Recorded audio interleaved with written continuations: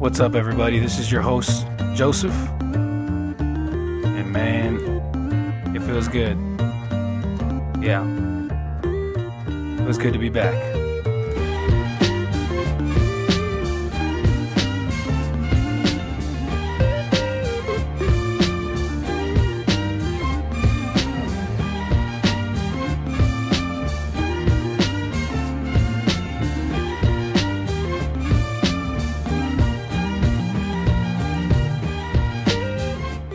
Welcome back, guys. Glad you're here.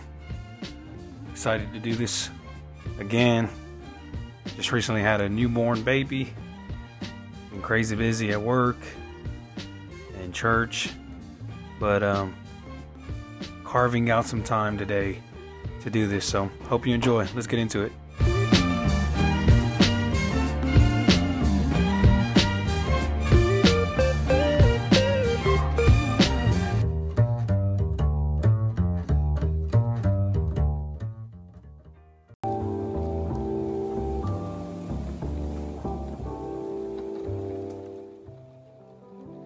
So today I want to talk to you about our greatest resource.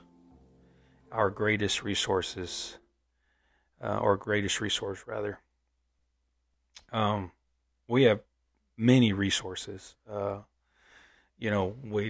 of the resources that comes to mind is money, the great commodity,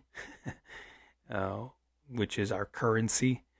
A lot of times we think, well, man, this if I had more money, I could buy more resources. And another form of resource would probably be tools, for whatever craft or trade you're in. If you're a podcaster, you probably wish you had more podcast equipment and the latest and greatest microphone and recording equipment and the newest MacBook Pro or whatever it may be. These are resources that we think of and when we wish we had or we aspire to have or we go out and purchase. And there's other resources as well. The resource of consultants, resource of mentors, and Pastor Jason Staten came to our church recently and he talked about resources, and so that kind of gave birth to this thought that I'm going to speak on today, which is our greatest resource. And although there are many resources out there that we have, and as young ministers, we have many resources, whether we can see them, whether we acknowledge them or not. There are many resources available to us today. A podcast can be a resource. A friend in ministry can be a resource, a source of strength, a source of encouragement, a source of refuge. A pastor can be a resource. And so as a young minister, you don't realize how many resources you actually have until you start to look at and say, okay, I know that I have him as a resource. I have this as a resource. If you go to a church, this is just kind of, and I'm just talking to you today, so it's not a message. I'm just sharing with you what's on my heart and mind. But if you go to a church and you've developed a good enough relationship with the pastor and the ministry team there, and they, recognize you as a young minister, you have a resource that is the temple of God. Now, you may think, well, what can I do with the temple? I mean, unless they allow me to preach there, or unless they allow me to teach Bible studies there, which you probably could if you asked. You could start a Bible study group on a certain day of the week or certain night of the week, and you can probably borrow or bum a prayer room or a Sunday school room if you asked, and if you were to treat it right. I do this. The church facility is available to me at my request, and I've developed that kind of relationship with our pastor and with the ministry team there, that they allow me to use the facility there. And so it's a huge resource for me. And for any young minister that goes to any church, the temple is a great resource. It's a place where you can go and pray. This is very important. um, I remember starting out in ministry in Willis, Texas, Abundant Life under Pastor Dave Stovall. I don't know how many hours, and I know there were many, every day that I would spend at the church. Now, mind you, I did have a job. Well, starting out, I didn't, but eventually the pastor's wife was like, "Hey, look, you need to get a job. You need to work." And so, anyways, I had a job. So it wasn't like I didn't have anything to do. I did. I had a job. But when I wasn't working, or before I went to work, or after, when I came home from work, I spent a lot of time at the church. I spent a lot of time in the prayer room. I spent a lot of time using the Sunday school room for a Bible study. And this was the way that my ministry developed. Was I used one of the best resources that I have, which was the temple. I used that church so much. We would get all the kids, all the young people from the youth group, and when we'd say, "Hey, let's meet at the church at a certain time," and we would have prayer meetings sometimes, and sometimes we would just play hide and seek. and sometimes, there are some crazy stories I'm not going to share, but sometimes we just had some of the most memorable times at the church. And so the temple of God, the temple, the local assembly where you're at, can be a resource for you. It can be a place where you can go and study. A lot of guys like to go to Starbucks or coffee shops, and that's great. That's fine. Starbucks, and when I was younger, first of all, I couldn't afford a $4 cup of coffee. So I couldn't go to Starbucks. I didn't have a vehicle, so I couldn't drive myself to Starbucks, and I happened to live close enough to the church to either walk there or hitch a ride with somebody that was on their way to church. And so this was one of the things that for me is I would just go to the church and study and pray, and I spent a lot of time at the church. It's a great resource. But going back into my thought, of all the resources that we have, our greatest resource today is that of time. Time. As young people, we have enough time to learn, to educate ourselves, to be educated, to be taught. We have time to go out and master a craft, and we have time to grow up, to make mistakes. And I'm not talking about the mistakes that are those life-changing mistakes. I'm just talking about you have the ability to go out and learn, and if you're not successful in that thing you're trying to do, then you still learn from that failure or that experience. Failure really is only failure when you stop trying. And I learned this a long time ago. There was many things that, and so I'm in plumbing. That is my trade. That is the business that I'm in. That is the industry I'm in. And as I was starting out, I would take on small jobs here and there. And I learned from all the mistakes that I made throughout. And there was a lot of people that just gave me a shot, gave me a chance. And it was in those experiences that developed the confidence in me to eventually, fast forward to today, own a growing and thriving plumbing business. So what I'm saying with all this is that as a young person today, you have time, and time is your greatest resource.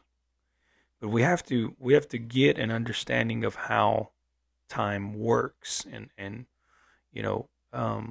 time is not something that you can get back. This is why it's one of the most valuable resources that we have. It's not valuable. It's not just valuable, but it is a great resource, because if you lose time or you waste it, you're not getting it back.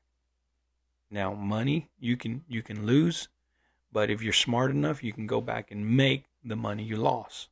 Friendships, opportunities, they will come and go, but you can never recover the time within your own ability. You can never recover the time that was lost, right? So time is one of the greatest resources that we have. We have to understand this. Number one, time is our greatest resource.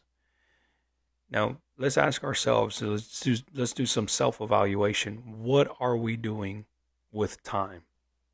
If I were to give you $1 million today, and I said, hey, look, I want you to go start a business, how would you invest that money into whatever business you're trying to launch?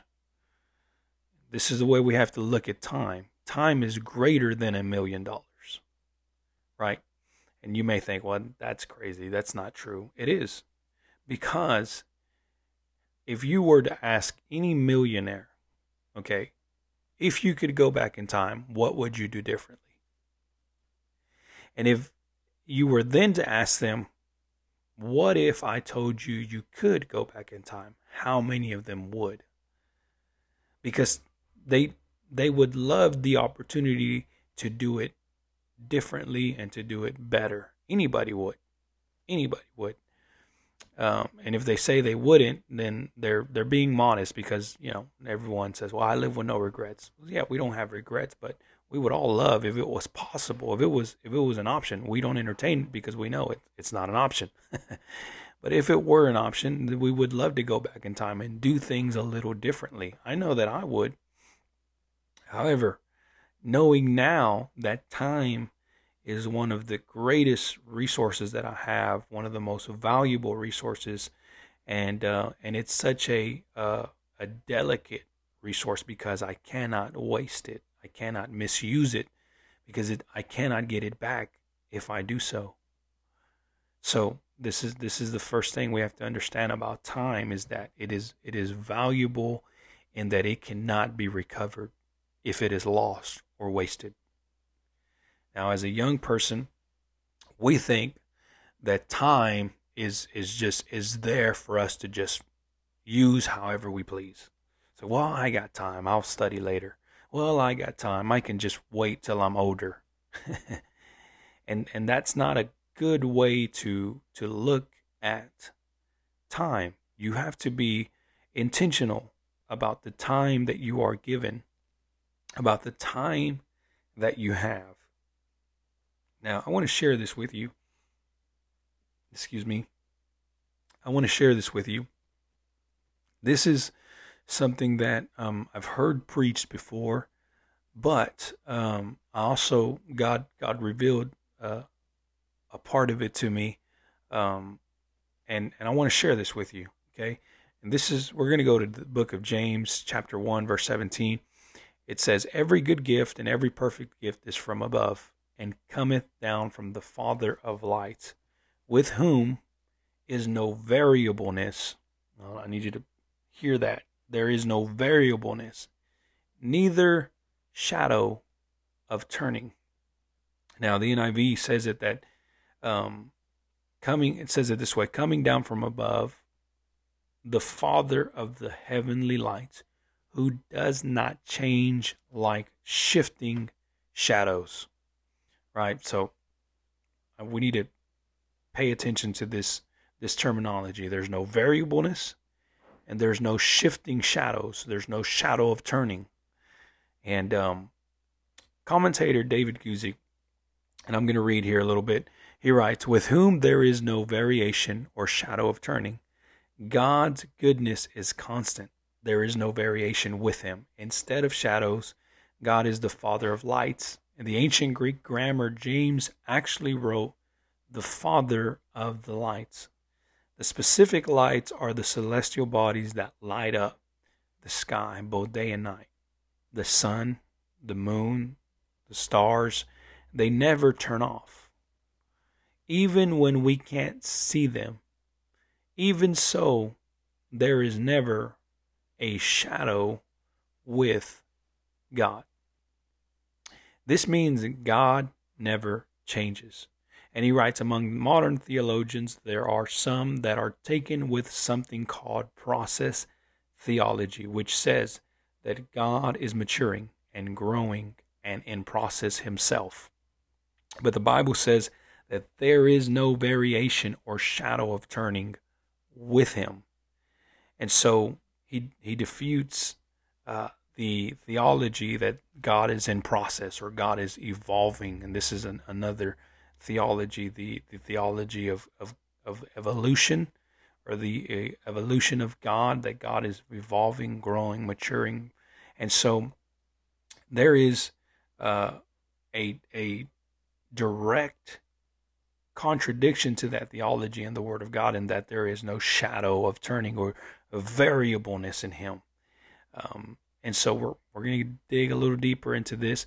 Dan McCarthy James writes, with God there is no variation or shifting shadow. The language is evocative and difficult, but the main point is clear. God is unchangeable and entirely trustworthy. Ordinary heavenly lights produce shadows, but God's light is shadowless. Ordinary lights wax and wane, shift, move around, go through phases and fade. Even the sun is occasionally eclipsed, and all such lights cast shadows that are both inconstant and evanescent. Several heavenly lights are also known in Greek literature as wanderers. This is important. But God cannot be made to wander, nor does he entice people to wander. God's light is unchangeable. It is not subject to variation. Unlike the sun and moon, God's light cannot be overshadowed, nor does it make shifting shadows. Now you're getting the picture here. The literistic but memorable turn of phrase, no shadow of turning, used in the KJV, even if not an extract representation of the semantic equivalent of the metaphor that James uses, captures the notion of God's faithfulness and steadiness. Okay? Given the instability of the world in which the nascent community of believers lived, the solidity and reliability of the wisdom of God was important, and the steadiness of believers as lights is an important corollary in demonstrating that divine wisdom to the world. So I know there was a lot there to digest, but we have a constant review, or a consistent review, of this text that we just read in James. It allows us to understand that God is constant. He is constant. He does not change. There is no variableness or shadow of turning in him. But more than just constant, we have to understand in what way is he constant. There is no shadow of turning. The shadow of turning is a term, and scientists and physicists can probably explain it way better than I can. But in just the simplest term, from my understanding, it is when light enters or hits or penetrates something, it casts a shadow. And the direction, and more importantly, the light of the sun, right? When it beams, or when it is hitting or penetrating something, because light tries to penetrate through, it casts a shadow, and the direction of that shadow lets us know the time of the day.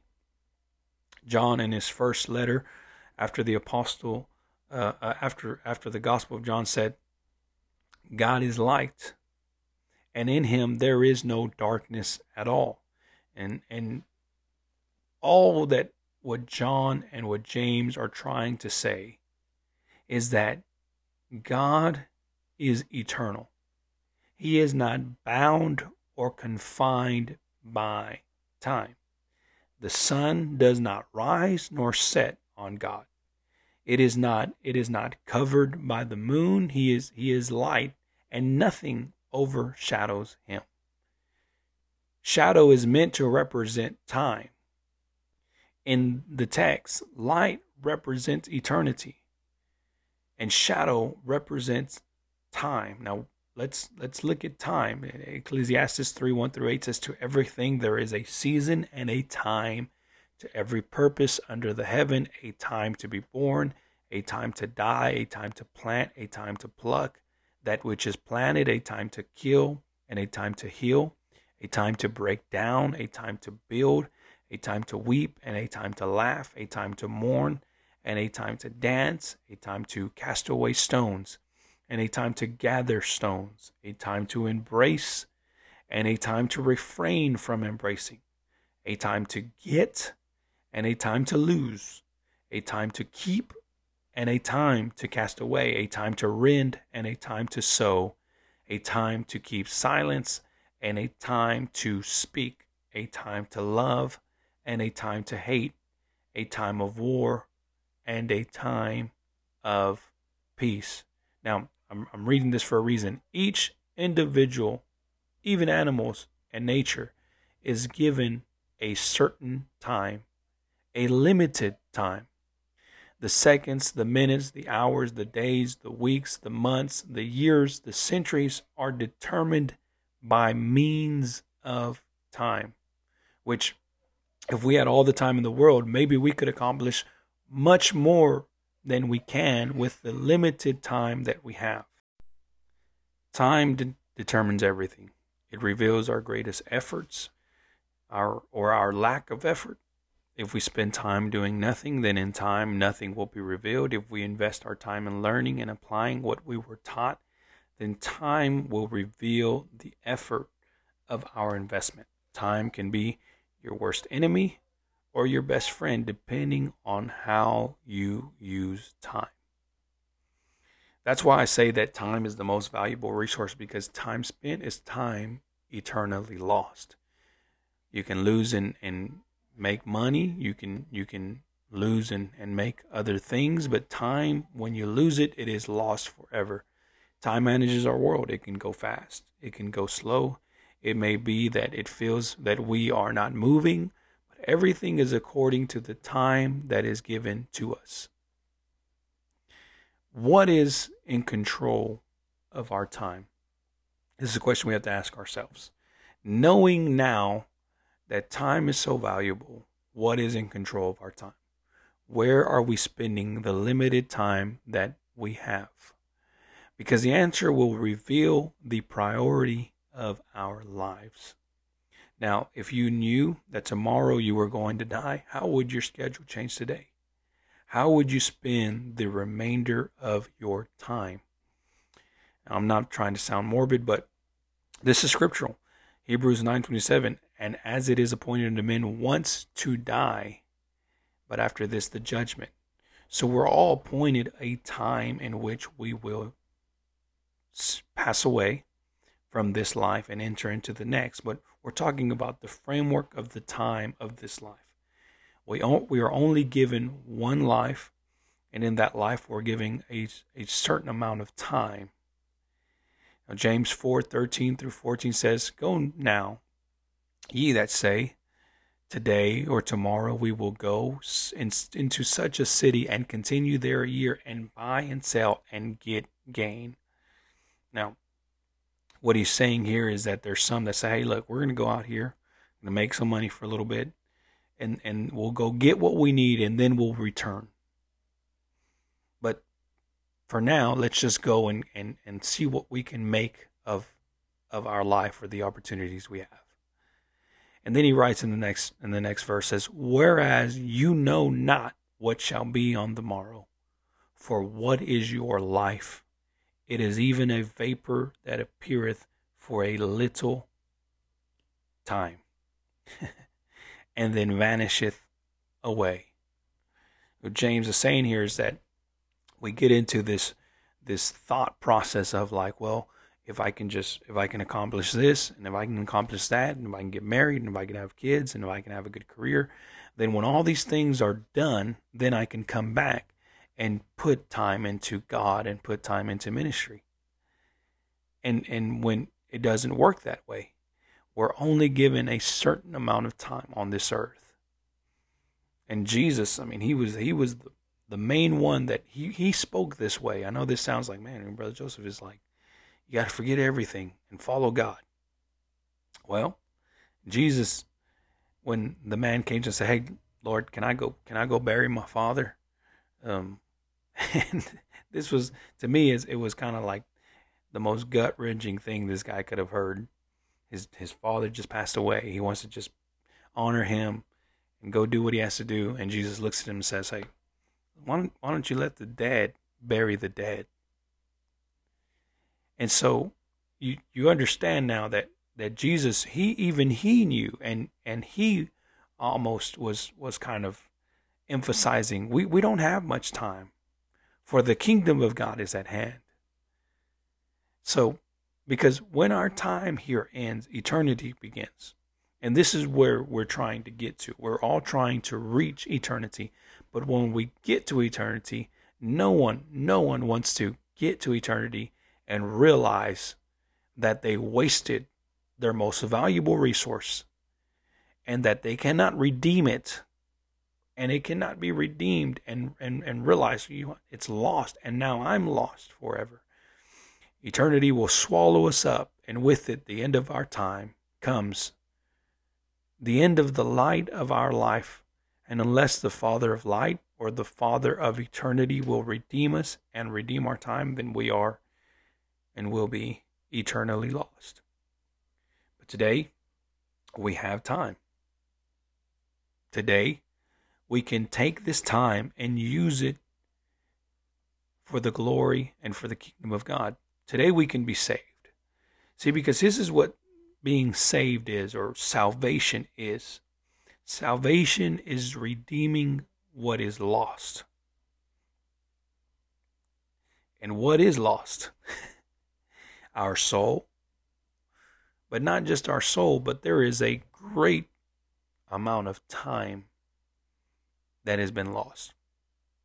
See, not just your time, but because you were born and shapen into iniquity, then there is even time before this is why we were born in sin, because there's just so much time that was lost and wasted in sin. And sin consumes our time, and sin consumes our life, even when we are born. My beautiful daughter was just born, and she does not know this yet. She has no understanding of it yet. But soon, when she is older, she will realize that she was born and shapen in iniquity. And there is so much time that is lost there that needs to be redeemed. That's where salvation comes in. Salvation doesn't just redeem the lost soul. It redeems the lost time. Now let's go back to this no variableness, neither shadow of turning, because God is not tied to time. He can navigate through our present, and he can step outside of the framework of our time and go into our past. Now this is not something that was created by Hollywood, although they've capitalized on it, but this is a biblical principle. Time travel is real. We just cannot time travel. But God can step out of our present time, go into our past, and redeem all that is lost, and cleanse and wash away and erase those mistakes and that sin, and completely change who we are in the future. That's why he says that you are made a new creation. It's because he was working in and out of the framework of the time that we have and the time that we're given. Now, you have to understand this, because this is not just a kind of a well, that's a captivating thought. No, this is a principle that we must understand, because not only can God travel into our past and cleanse and erase and change, but he can go into the future and he can prepare and he can realize that purpose that is within us. And while you're traveling from your present to your future, God can advance the years. You ever heard the term, you're wise beyond your years? That comes from God advancing the years of a young man's life. If you will just invest your time in the things of God, in the kingdom of God, God will take that time, that little time that you're given, and He will make the most of it. And He will advance the years of your life, and He would give you wisdom beyond your years, knowledge and understanding. Jesus is the only one that can travel in and out of time. For this reason, He tells us, the book of Acts, when they asked, then those who had gathered asked Him, saying, Lord, will you restore the kingdom of Israel at this time? Jesus answered them, and He said to them, it is not for you to know the times or seasons that the Father put in His sole power. Because we can't do nothing with the time or the season that we're given, other than to put it into one who is in control of this time and season. And I could go back to the book of Psalms, where He says, and you shall bear fruit in His time and His season. Because we are, even though we have a framework of time, we cannot do nothing with this time. All that we can do is give it to God and let God work. And God's timing is, and we've heard this before, these are church terminologies. God's timing is not our timing. Why is it not our timing? Because He is working in and out of our present time, and He is working in that no variableness, no shadow of turning, which is eternity. And He is traveling from the past to the future to the present, and He is orchestrating the great redemption, the great purpose that He has given us. They were worried about the times that they were enslaved and the times that the empire of Rome was in control of them. They wanted to know when the kingdom was going to be restored. Jesus said, time has nothing to do with what He will be. The Father can work in and out of time. But for us, an advantage is given. He says, but you will receive power when the Holy Spirit or the Holy Ghost comes upon you, and you will be my witnesses in Jerusalem and in all Judea and Samaria and into the ends of the earth. Salvation is the power to redeem the lost times, the power to advance the time spent to fulfill God's purpose. This is why He gives us the parable of the 11th hour workers. And if you don't know the parable, to surmise, there are men working in a field, and then other laborers show up, and one shows up at the 2nd hour, and another shows up at the 3rd hour, and then the 5th and the 6th, and eventually you get to the 11th hour worker, and when he gets there, it's almost all done. But the 11th hour worker receives the same redemption and the same recompense as the guy that's been there the entire time. Why? Because God's not worried about the time, because He can redeem the lost time, and He can advance the years. He just wants to know, are you going to take what time you're given? Maybe you're given the 11 hours, or maybe you're just given 1 hour. But whatever time you have, are you willing to invest that into God and give it to God and say, Lord, will you take control of my time?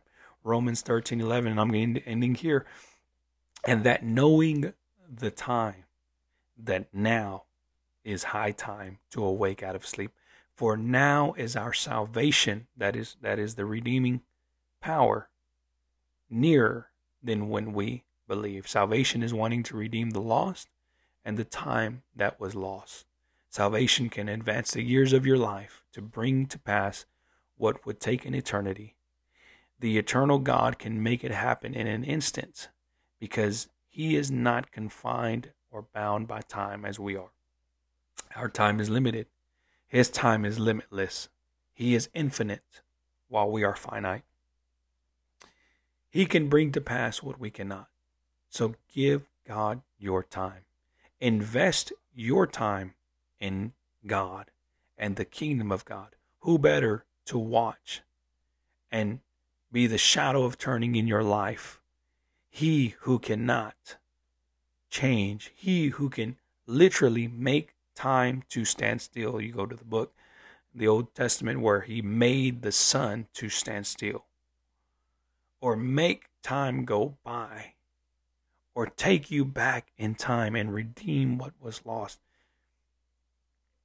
This is the God that we serve, a God that is wanting to not only redeem the time, but to advance it and bring you to realize your purpose here on earth.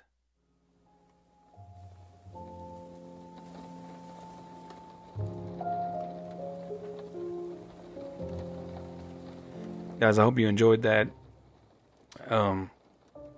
Yeah, we have more episodes coming soon. I'm gonna right now record the same episode in Spanish. And so if you have anybody that speaks Spanish that's interested in a podcast with biblical content, biblical principles, refer this podcast to them. If you would do me a favor and leave me a review and share it with your friends, share it on your social media page, I would greatly appreciate that. Thank you always for listening, and I hope this was a blessing. May God keep you and bless you and make his face shine upon you. God bless.